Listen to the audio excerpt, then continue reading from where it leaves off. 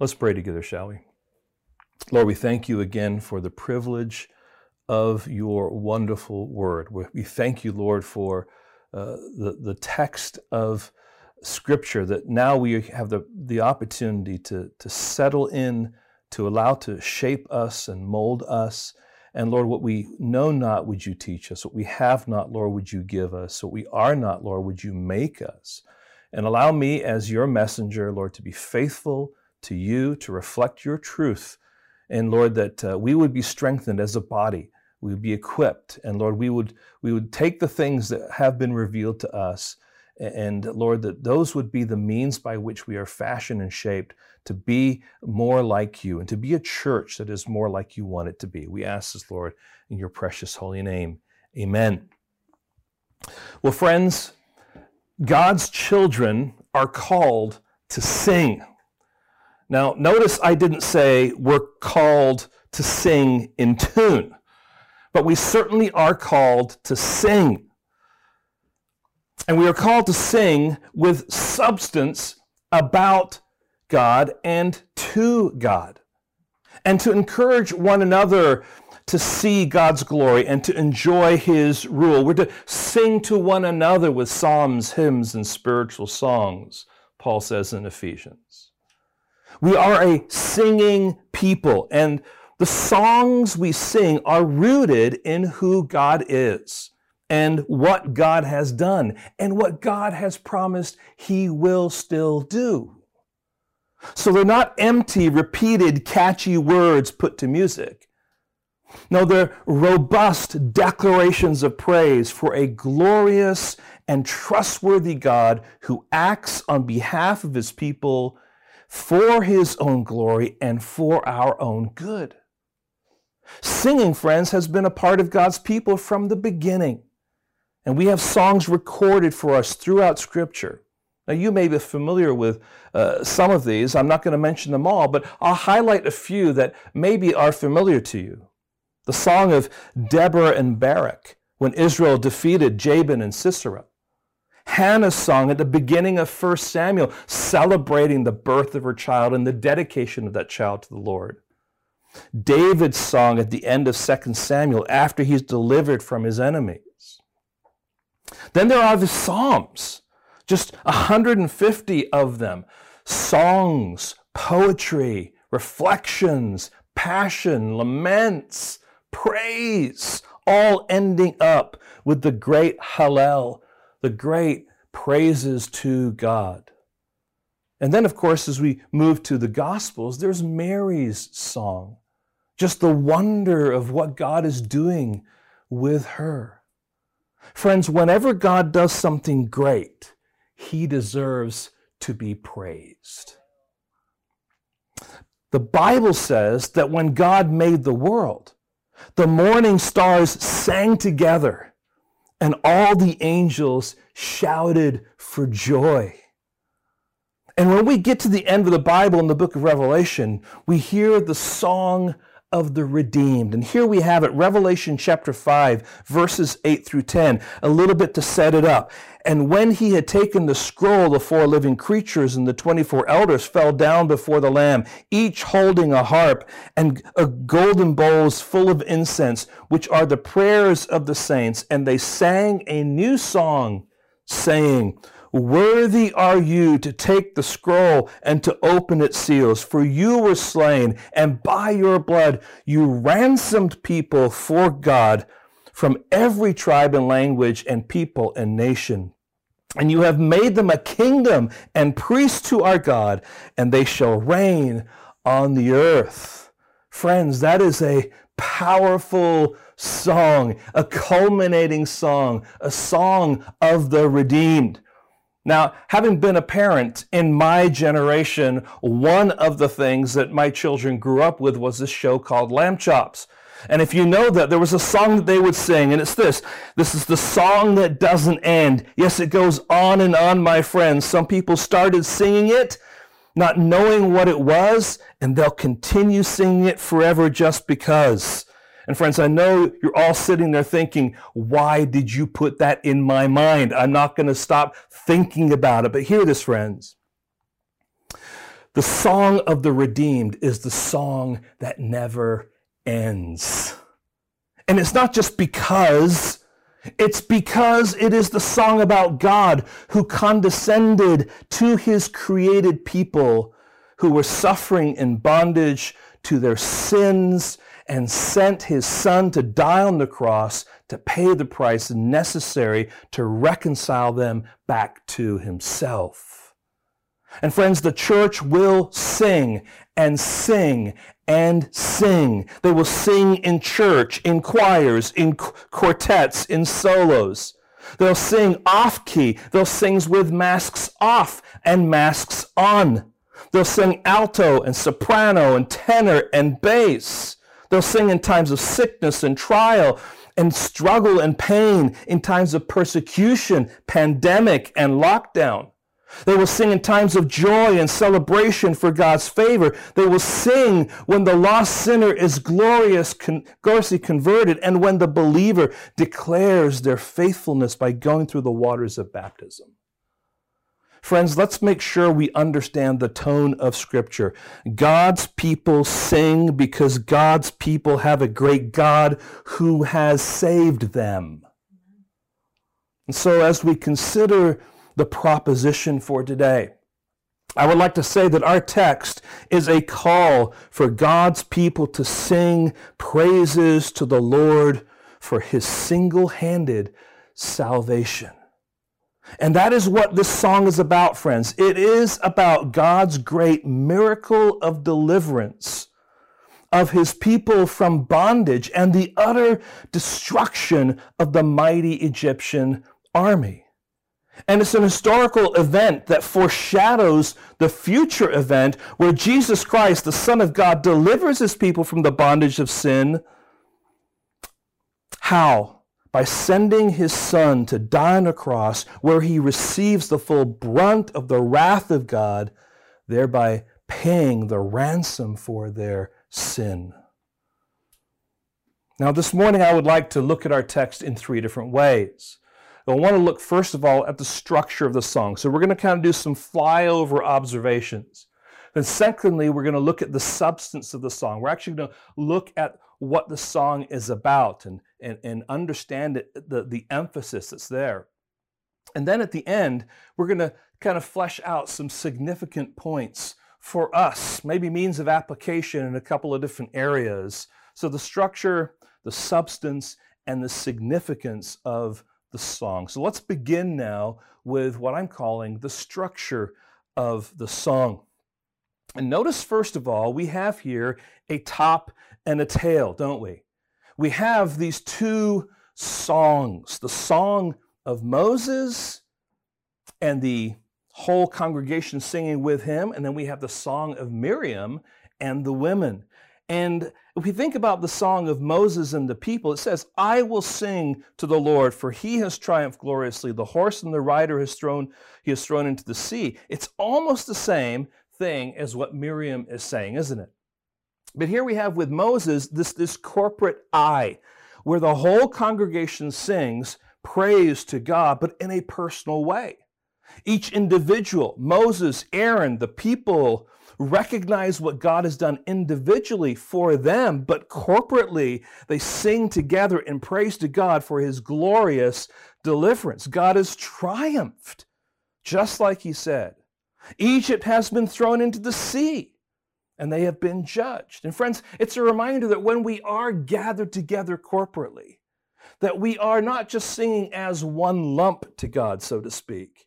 We are singing as individuals, gathered together, united together, affirming the same things together. But we are singing it together in praise to God. When we think about the song that Miriam and the women sing, you might want to say it's a summary song of what we're going to see is a fuller song, but the summary is the same thing as what Moses and the people were singing. But here, it's not, I will sing to the Lord. Here, she says, sing to the Lord, for he has triumphed gloriously, the horse and the rider has thrown into the sea. So there's the idea here now, she's encouraging the singing to the Lord. And it's an opportunity then to encourage one another. And that's why, again, Ephesians 5, sing to one another in psalms, hymns, and spiritual songs. We are to encourage one another. Because sometimes when people are gathered for church, or when we are gathered here in our homes, there may be someone next to you that maybe doesn't feel like this. They don't feel like praising God like you are, but you are putting your faith and trust in the Lord in spite of your circumstances. And you're singing with passion and joy to God. And that is an encouragement to someone else who may be there. And so she's encouraging us now to sing to the Lord.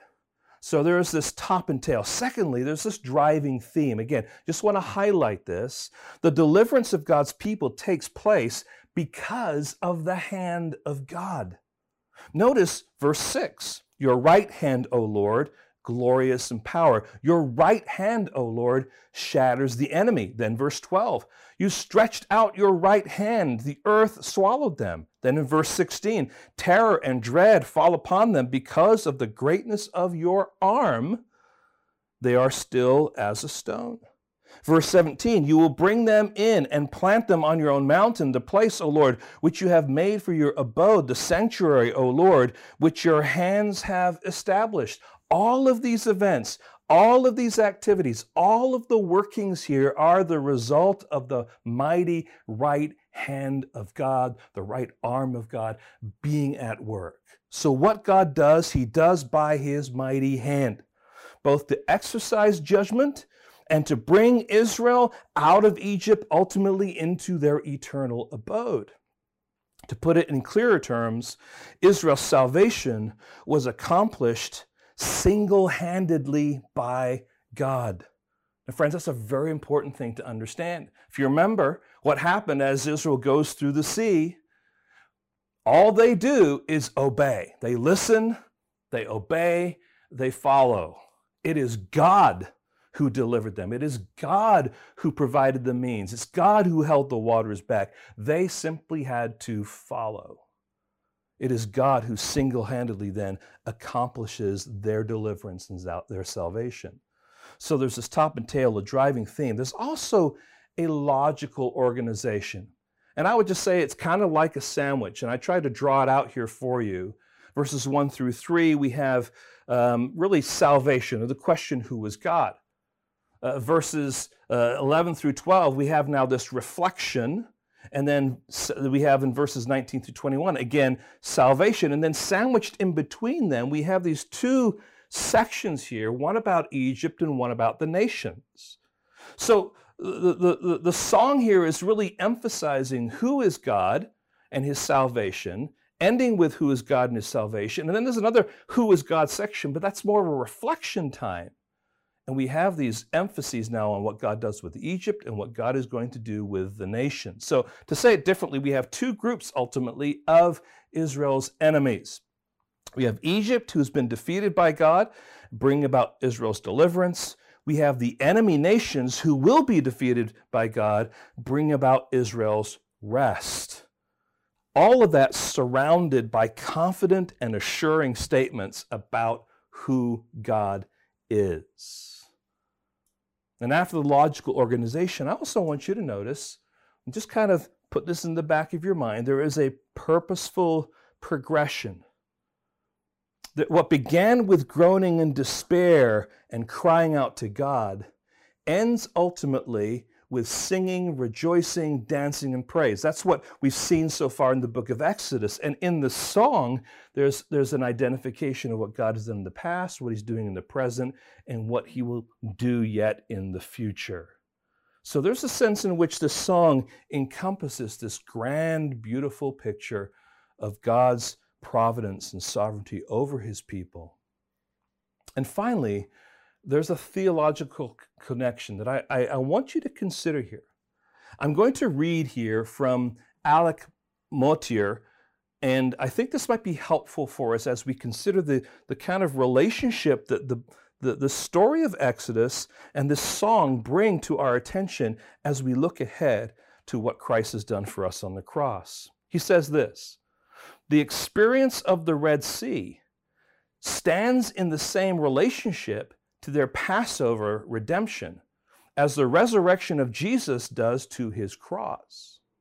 The cross is the finished work of salvation. The resurrection is the act of God which confirms the reality of the finished work and gives us the assurance that our sins have indeed been forgiven and our eternity made secure. So the Israelites saw the Egyptians dead and knew for certain that they themselves were saved and that the past was the past. So when we talk about Israel's deliverance from Egypt, you may have thought about this. The Exodus, or I should say the actual transaction took place there at Passover, right? That was the payment that was necessary. Now God is getting them out of Egypt, and he shows them his mighty power by taking them through these waters of the Red Sea and providing for them and showing them who he is. In the same sense, Jesus Christ died on the cross for our sins as that lamb slain for us. But he solidifies that and emphasizes that through the resurrection. Okay, these two mighty things are taking place together. And so there is a theological connection that will help us kind of frame our understanding and our thinking of this song. So those are some flyover observations that might help us kind of grasp this song together. Now let's look at the substance of the song. Now hear this, friends. For a song to have any meaning, it must have substance. It must say things and explain things beyond generalities. If I were, for example, to send you a thank you note in the mail, and you got it today, and you pulled it out of the envelope, and on the front of it, it said, "Thank you." And inside, I wrote in the card simply your name, and I signed it.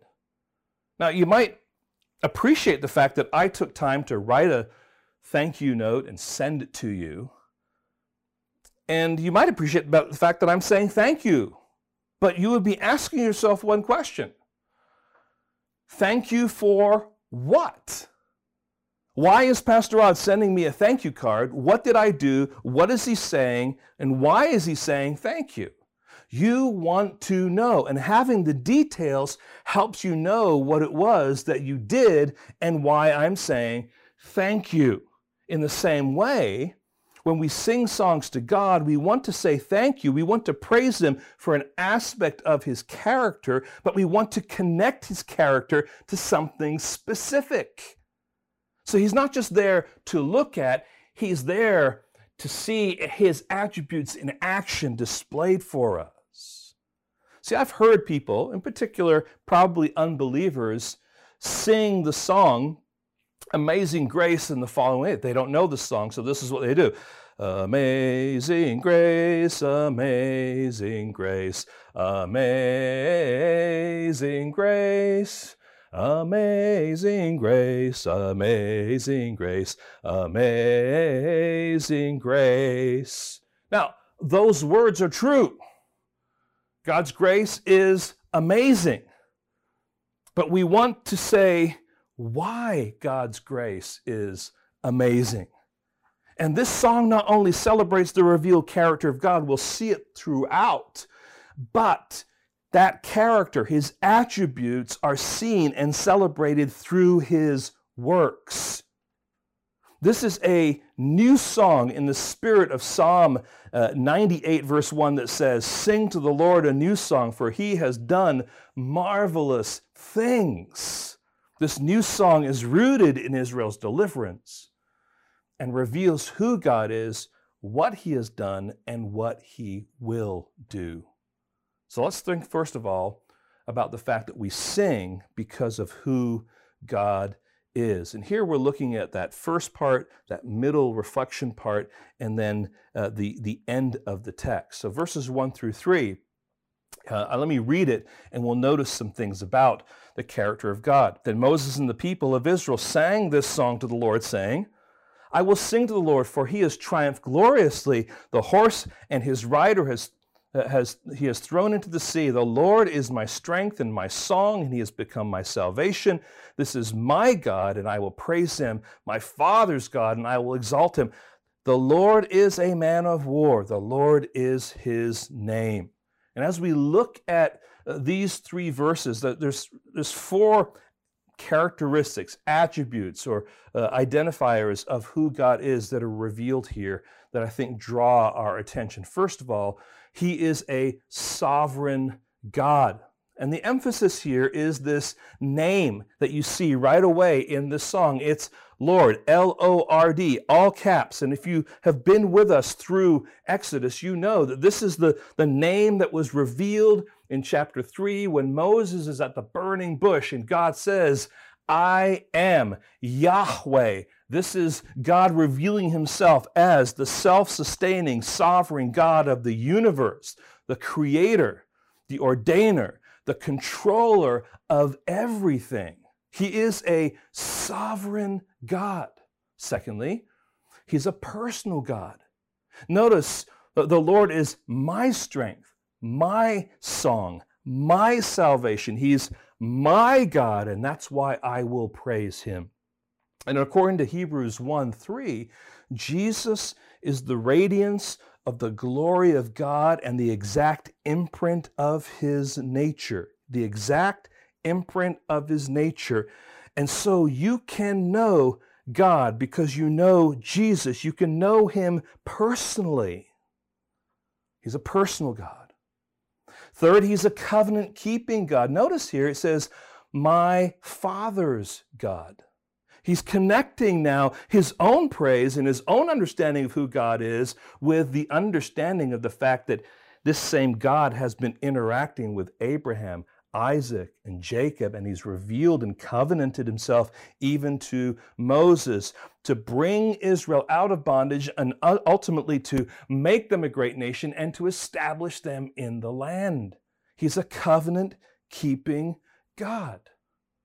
And then finally, we find that he is a warrior God. He is a man of war. He reigns triumphantly over all his enemies. Now, he certainly did so with Egypt, and he will do so as Israel enters into the land. He continues to be a warrior God for his people, especially as Jesus goes to the cross. He is fighting for his people by virtue of his death and by virtue of his resurrection. He triumphs over death and over the grave. This is warrior language. And then at the end of the book of Revelation, it records that he will return to triumph over Satan. He is a warrior God. And then when we jump down to verses 11 and 12, here we find something else. It says, who is like you, O Lord, among the gods? Notice little g. Who is like you, majestic in holiness, awesome in glorious deeds, doing wonders? You stretched out your right hand, the earth swallowed them. And I think what we can see here is that he's a unique God. The words are echoed in Psalm 86, verse 8, and 89, verse 6. God is without peer. He is incomparable. He is utterly unique. And based on this text, he is holy, or he's pure. He is glorious. In other words, this is seeing his deeds, what he's accomplishing, and then he works wonders. The emphasis here is that what he does is out of this world. There is no God like him. Friends, we have to understand this because we drive by all sorts of religious places regularly. We have them interacting around us, but hear this, man creates gods with little g in his own image. Man imagines gods out of his own sinful musings. There is no other God apart from Yahweh, the God of Israel. The triune God we worship as Christians. There is no other God. That is the emphasis that's happening here with God interacting with Israel and Egypt with the plagues. He's saying to all of the gods of Israel, listen, you are nothing. And that is true. They are nothing. Jesus famously said, I am the way, the truth, and the life. No one comes to the Father except through me. That's exclusive language. He is an exclusive God. Now, this exclusivity must be understood in light of the pagan belief that they're thinking of that day, because they worship gods, and their gods were somewhat territorial. You have gods that kind of represented areas or gods that represented nations. So there was this idea that, oh, Israel has a God and he is a powerful God. But Israel's God is saying, that's not true. There is none like me. And here, God's people are saying, it's not true. There is none like him. He is the only God. So who is like you, O Lord, among the gods? No one, nothing, nada. And friends, it's another reminder that when we sing to the Lord, Yahweh, who is the creator, the sustainer of the universe. The perceived gods of this world, whether they be found in Islam, Catholicism, Mormonism, Hinduism, Buddhism, Shintoism, or various forms of paganism, they are all nothing. They don't exist. They're empty ideas formed by sinful hearts of men. They're deceptions. They're misrepresentations of the truth. They may want to acknowledge Jesus as another worthy God to be respected and worshiped, but they deny his exclusivity, the very exclusivity he claims. So either Jesus and Israel's God is lying or he's right. And friends, this is a message that Israel understood, and this is a message that God wanted Israel to understand, and it's a message we must understand also. The God we serve, he says, there are no other gods. I am it. You might create a God, but it's nothing.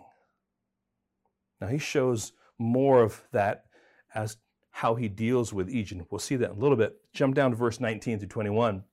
Here we have, again, a summary of the reason and the rationale for the setting of this song, right? Verse 19, for when the horses of Pharaoh and his chariots and horsemen went into the sea, the Lord brought back the waters of the sea upon them, but the people of Israel walked on dry ground in the midst of the sea. Then Miriam the prophetess, the sister of Aaron, took a tambourine in her hand, and all the women went out after her with tambourines and dancing, and Miriam sang to them, sing to the Lord, for he has triumphed gloriously. The horse and the rider he has thrown into the sea. So here we find this last one, and we could have said it first, but I left it for last. He is a powerful God. His power is seen by his mighty acts. Now, friends, when you think about the character and the attributes of God, they are not just a description of God. They are evidenced through his self-revelation, his word, as well as his deeds throughout the generations. His deeds reveal his character. And what we find is that God is always worthy of our praise. Immortal, invisible, God only wise. In light, inaccessible, hid from our eyes. Most blessed, most glorious, the Ancient of Days. Almighty, victorious, thy great name we praise. This is the God we worship. This is who he is. But the song then also focuses now on what God has done in the past. And here we have a section that begins at verse 4 and ends at verse 10. What is it that God has done with the Egyptians? A number of vivid images flow out of these descriptions here that demonstrate God's superiority over Egypt and their perceived might and powerful gods with little g. First of all, they sink into the sea like a stone. We see God's power here on display, don't we? Right, verse 4, Pharaoh's chariots and his host he cast into the sea, and his chosen officers were sunk in the Red Sea. The floods covered them. They went down into the depths like a stone. Your right hand, O Lord, glorious in power. Your right hand, O Lord, shatters the enemy. But here they are. They are like a stone. You can get the image here. Yes, it could be God picking up a big boulder and throwing it into the sea there. I kind of like to think of it as God kind of walking on the shore and picking up Egypt like a flat pebble and just skimming it on the water, and it just ends up bouncing and then sinks to the bottom. I mean, this is how powerful God is. This is how nothing, how insignificant the armies of Egypt are. They sink into the sea like a stone. Secondly, they are consumed like stubble. And here we see the majesty of God on display. Verse 7, in the greatness of your majesty, you overthrew your adversaries. You sent out your fury. It consumes them like stubble. Now, friends, what we have here is a demonstration of what we would call poetic justice. Because we've seen stubble before, haven't we, in the story of Exodus. In fact, in chapter 2, where the Israelites were under fierce and relentless oppression, they had to forage around to find stubble in order to make bricks. So in this story, stubble was a symbol of their oppression. And what does God do with Egypt now? He consumes them like stubble. I don't think there's a surprise here that this word is being used. It is imagery of burning stubble that is consumed by God's fury, his wrath. Friends, when we think about God's sovereign majesty, I think oftentimes we think of God kind of adorned with expensive regalia in kind of this incredible kingly throne, and we see gold and beautiful garments and all that kind of colorful decoration and colorful processions. But here the majesty that we need to see is his all-consuming wrath poured out on the enemies of his people. See, God is majestic. His majesty, the greatness of his majesty as he overthrows his adversaries. It's pretty powerful, isn't it? And they are consumed like stubble. Third, they sink into the sea like lead. We see here God's authority, or we could say his justice, on display. Notice that these three verses here are bracketed by what God is doing with his nostrils, with his mouth. He blasts nostrils, he blows his wind, and what happens? Well, let's read. Verse 8, at the blast of your nostrils, the waters piled up. The flood stood up in a heap. The deeps congealed in the heart of the sea. The enemy said, I will pursue, I will overtake, I will divide the spoil. My desire shall have its fill of them. I will draw my sword, my hand shall destroy them. You blew with your wind, the sea covered them. They sank like lead into the mighty waters. Now, friends, what we've read here sounds very much like the words of Satan in Isaiah 14, where he says in his heart, I will ascend to heaven above the stars of God. I will set my throne on high. I will sit on the mount of the assembly in the far reaches of the north. I will ascend above the heights of the clouds. I will make myself like the Most High. Egypt shook its fist at God, and God took Egypt and hurled her into the sea, where she was covered and sank like lead. Now, friends, it is in a song like this that we begin to see how powerful, how majestic, and how just God really is. This is what God can do to the enemy of his people if he so chooses to. And it is what God will do one day in the final judgment. And it's a reminder that if God is not acting with such displays of power, majesty, and justice today in your life, or maybe even in our nation, it isn't because he's simply being silent or doesn't care. No, he is working his sovereign plan, and we are obliged to stand for him as his faithful and obedient people. Friends, God doesn't promise to deliver us in the ways that we want. God doesn't promise to deliver us when we want. But we who have tasted the gospel of Jesus Christ have been delivered. And we look forward to the promised deliverance yet to come. So it is right for us to sing about God's character and his attributes. It's right for us to sing about God's dealings in the past, where he has demonstrated his power, majesty, and authority.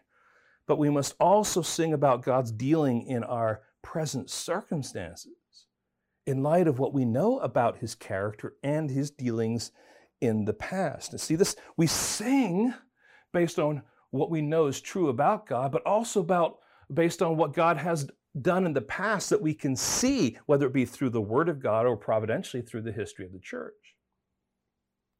So we stand on the shoulders of God's people who have written songs during times of great deliverance, during times of great revival, during times of great devastation. So in the midst of heresy and spiritual darkness, Martin Luther wrote his famous, "A mighty fortress is our God, a bulwark never failing." After the tragedy of losing wife and children, Horatio Spafford penned the wonderful hymn, "It is well with my soul." After a life full of slavery, struggle, heartache, and joy, John Newton wrote the beloved "Amazing Grace, how sweet the sound." And then Fernando Ortega, more contemporarily now, blesses us with this song. "When the morning falls in the farthest hill, I will sing his name, I will praise him still. When dark trials come and my heart is filled with the weight of doubt, I will praise him still. For the Lord our God, he is strong to save from the arms of death, from the deepest grave. And he gave us life in his perfect will, and by his good grace I will praise him still." And here they are singing. They're singing the character of God, but they're singing the character of God based on what has happened in the past that has revealed his character to them.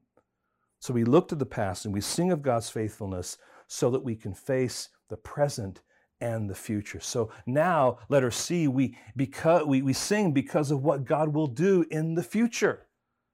And the emphasis here is on the land and ultimately on heaven. So this is the second part of the song, and it deals primarily with the enemies that Israel is yet to face. The hand of God brought Israel up out of Egypt, but the hand of God will continue to bring Israel into the land and ultimately into God's holy abode. He brought his people, first of all, out of bondage, verse 13. Notice what it says, "You've led in your steadfast love the people whom you have redeemed. You have guided them by your strength to your holy abode." So this is something that happened in the past but has present implications. What we read here is a reminder that God's redemption is not the end of the story. God got Israel out so that he could bring Israel in. He got Israel out of Egypt, and he will guide them to his holy abode. The Hebrew word here has the idea of a shepherd's homestead. It has the idea of a shepherd guiding his flock to that homestead where the sheep can settle and be secure and be safe under the protection of that shepherd. So God brought his people out of bondage. Secondly, he will bring his people into the land. So we have redemption. Now we have God's reputation that is at stake. And there's a response of the nations. I want you to notice all the verbs that describe the enemies of Israel. It says they tremble twice in this text. It says they are seized with pangs. They are dismayed. They melt away. They are full of terror and dread. I mean, you can just imagine some of these sci-fi movies, people running away from Godzilla, right? It's that kind of stuff. They're just like, oh, panicked. No way. I'm going to die out of here. This is what is happening with the nations. Now, these words are given to us in the Hebrew past perfect tense. In other words, they are yet future, but stated with a certainty and having already taken place. Now, why? Why are these words used? We're given two reasons, right? They have heard. They've heard God's testimony. God has been on display. Isn't this what God was seeking to do all along? To make himself known. To Egypt, yes. To Israel, yes. To the nations, yes. And ultimately to us. But secondly, this is all happening because God's great arm. He is a powerful God to be feared. They had heard all about God's dealings with Egypt, 10 plagues, their destruction in the waters of the Red Sea, and so now they are seized with fear.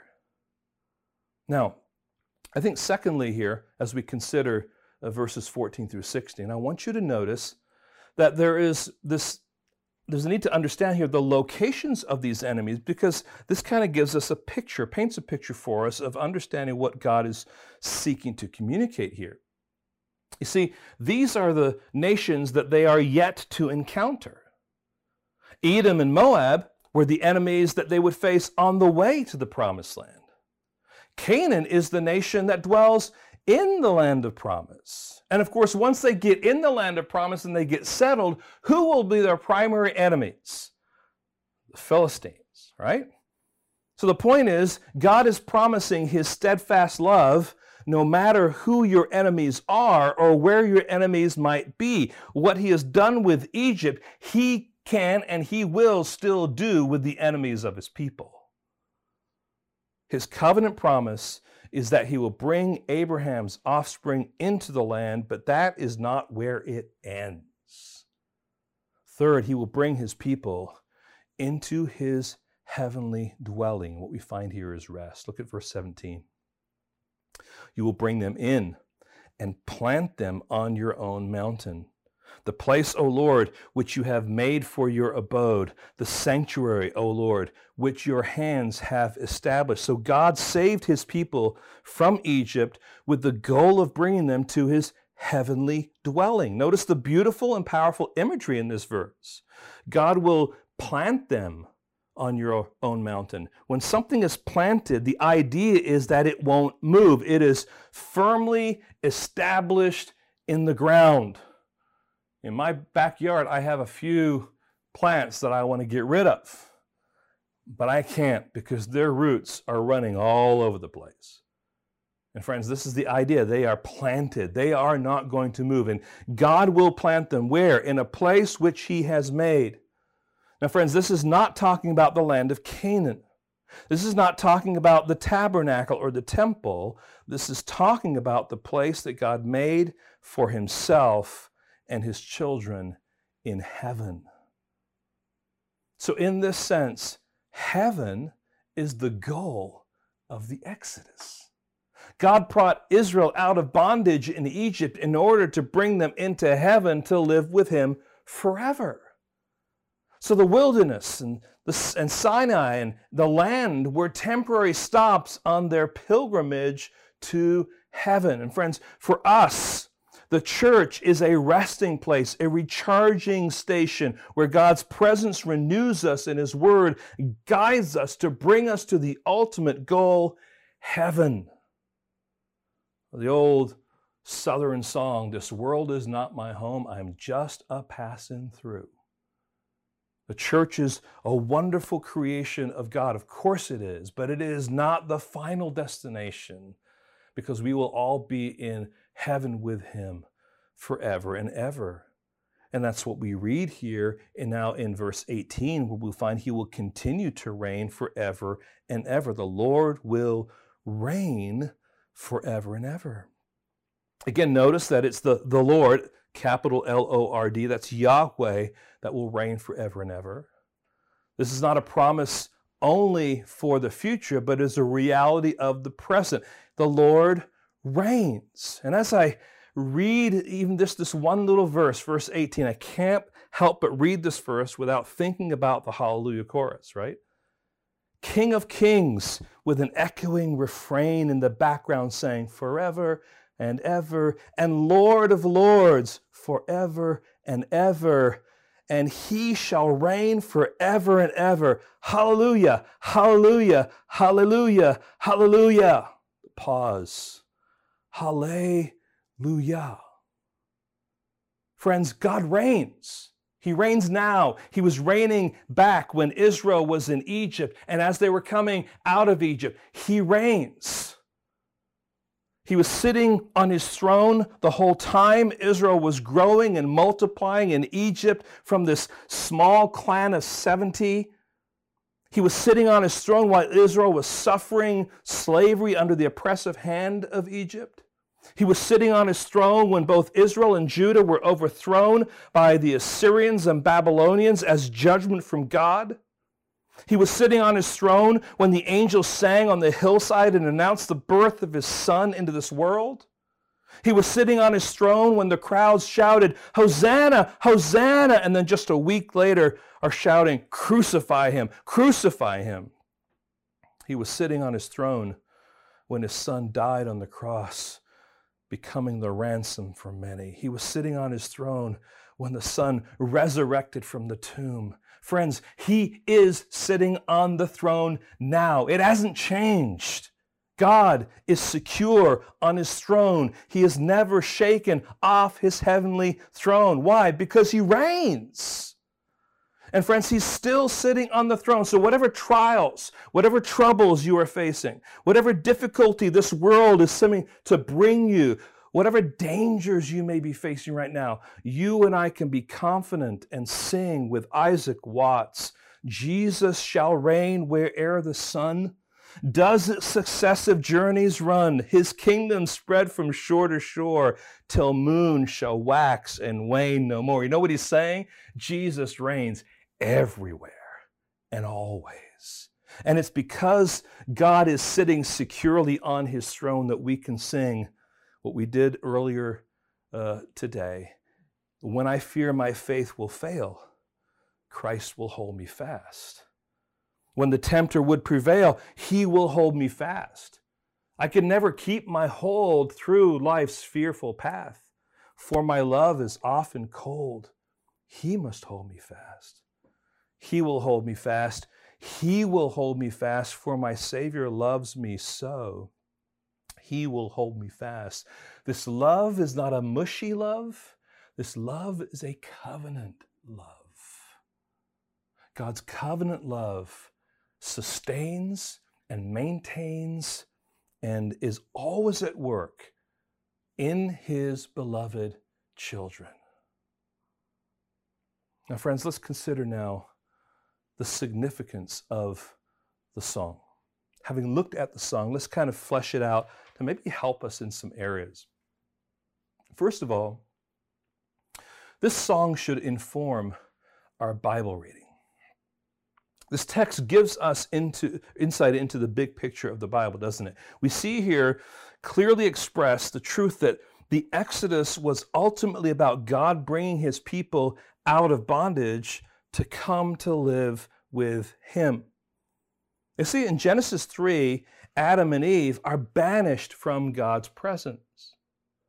In Genesis 11, we see how humanity seeks to get back into God's presence, but not by God's method, but using their own wisdom. So they build this Tower of Babel to get to God.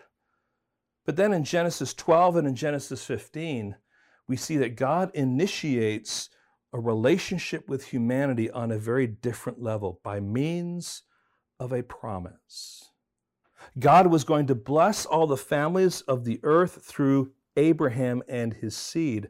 All Abraham had to do was to trust him, and God counted Abraham as righteous, that is, acceptable in his sight and in his presence. See, the rest of the book of Exodus deals with this theme, and the rest of the Bible deals with this theme as well. God bringing his people to dwell with him forever. So not only should it inform our Bible reading, but it should also inform our gospel reflection. The covenant-keeping God has acted to deliver us from the bondage of our sin. Now, friends, this is a bondage that is far worse than any form of human bondage. This is a bondage which has eternal implications. I have a question for you. Do we really understand the severity of our condition before God sought us out and breathed life into our hearts because of what Christ accomplished on the cross? Do we understand what abject slavery to sin actually looks like? See, when you ponder your life before Christ, when you ponder the reality of that sinfulness, and when you study and seek to understand what Scripture says it actually is, and what Christ has actually done to deliver you from that bondage, you will sing. You will sing with passion. You will sing without regard for what other people might think of you or your voice. You will sing with joy and praise to the one who calls you his own. See, we often sing, "Amazing grace, how sweet the sound that saved a wretch like me. I once was lost, but now I'm found, was blind, but now I see." But friends, do we understand? Do we really understand what it is to be a wretch? Do we really understand what it means to be lost in the context of our eternal situation? Do we really understand what it means to be blind? And when we understand what those are, then we will understand what the word saved means that amazing grace is talking about. So friends, it should inform our gospel reflection. God, in his wisdom, delivered his people out of bondage, and he's flashing forward to the reality that Jesus Christ died on the cross to deliver his children out of their sin and into this new relationship with him. Lord, what a joy, what a privilege to be called a child of God, to be part of his family. But friends, it should also inform our worship. For the last few months, we've bumped along singing in our homes at a distance from one another, being led mostly by one voice and one instrument. At times, we've had the privilege of having some pianos in there and stuff. And still, many of you have just been at home and the song comes out, it's one voice and it's you singing and it's just the two of you, and you might not sound that great. But there's something that's important about our worship that we need to identify here, and it's this, friends. There's something glorious about the simplicity of what we've had to go through.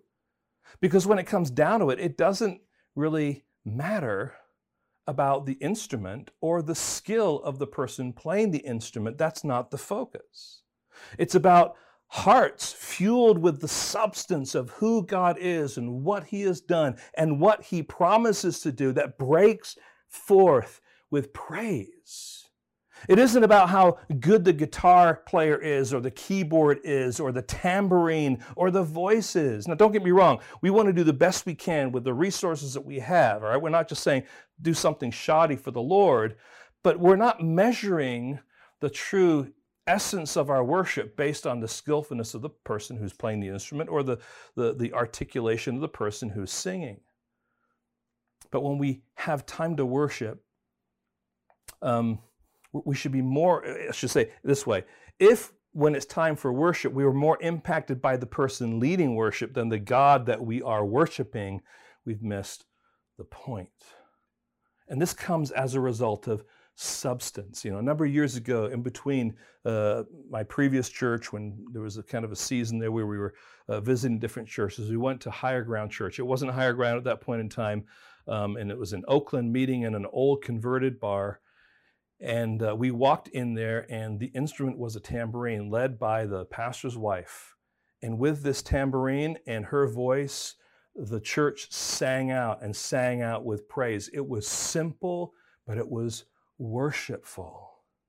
Now, friends, we're called to sing to the Lord and to one another about the Lord's character. He has acted in the past, and he is guiding us in the present, and he is promising to bring us safely home in the future. These are things for us to sing about.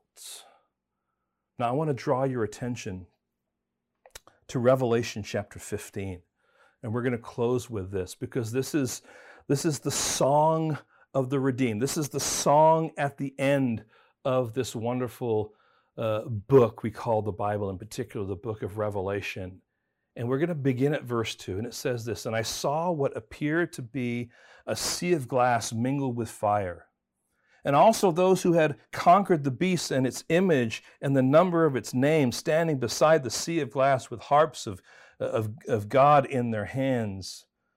And they sing the song of Moses, the servant of God, and the song of the Lamb." Now, I just want to show you the song of Moses now brought together with the song of the Lamb. What we have here is the song of Moses. What we have here is the beginning, you might want to say, of the articulation of the gospel. But we have now this beautiful reflection now of the culmination of these songs. "Great and amazing are your deeds, O Lord God the Almighty. Just and true are your ways, O King of the nations. Who will not fear, O Lord, and glorify your name? For you alone are holy. All nations will come and worship you, for your righteous acts have been revealed." Let's go to the Lord in prayer. Lord, we thank you for this song.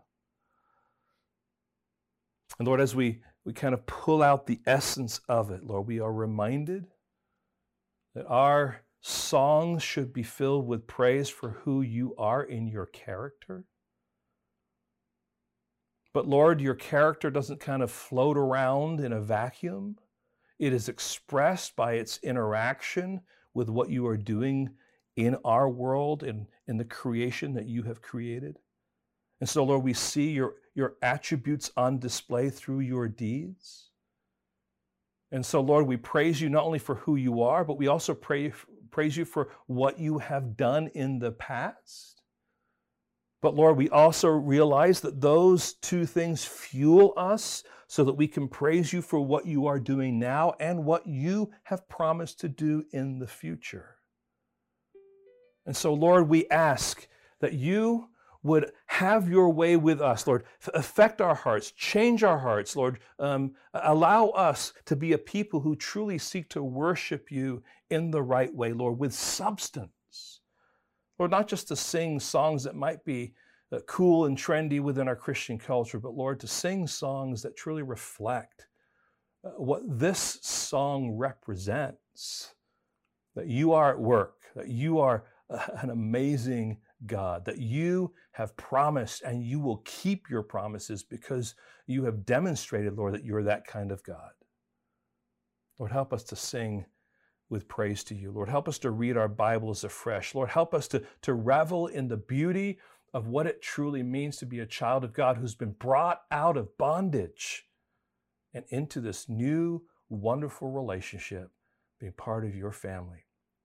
Lord, we have much to sing about.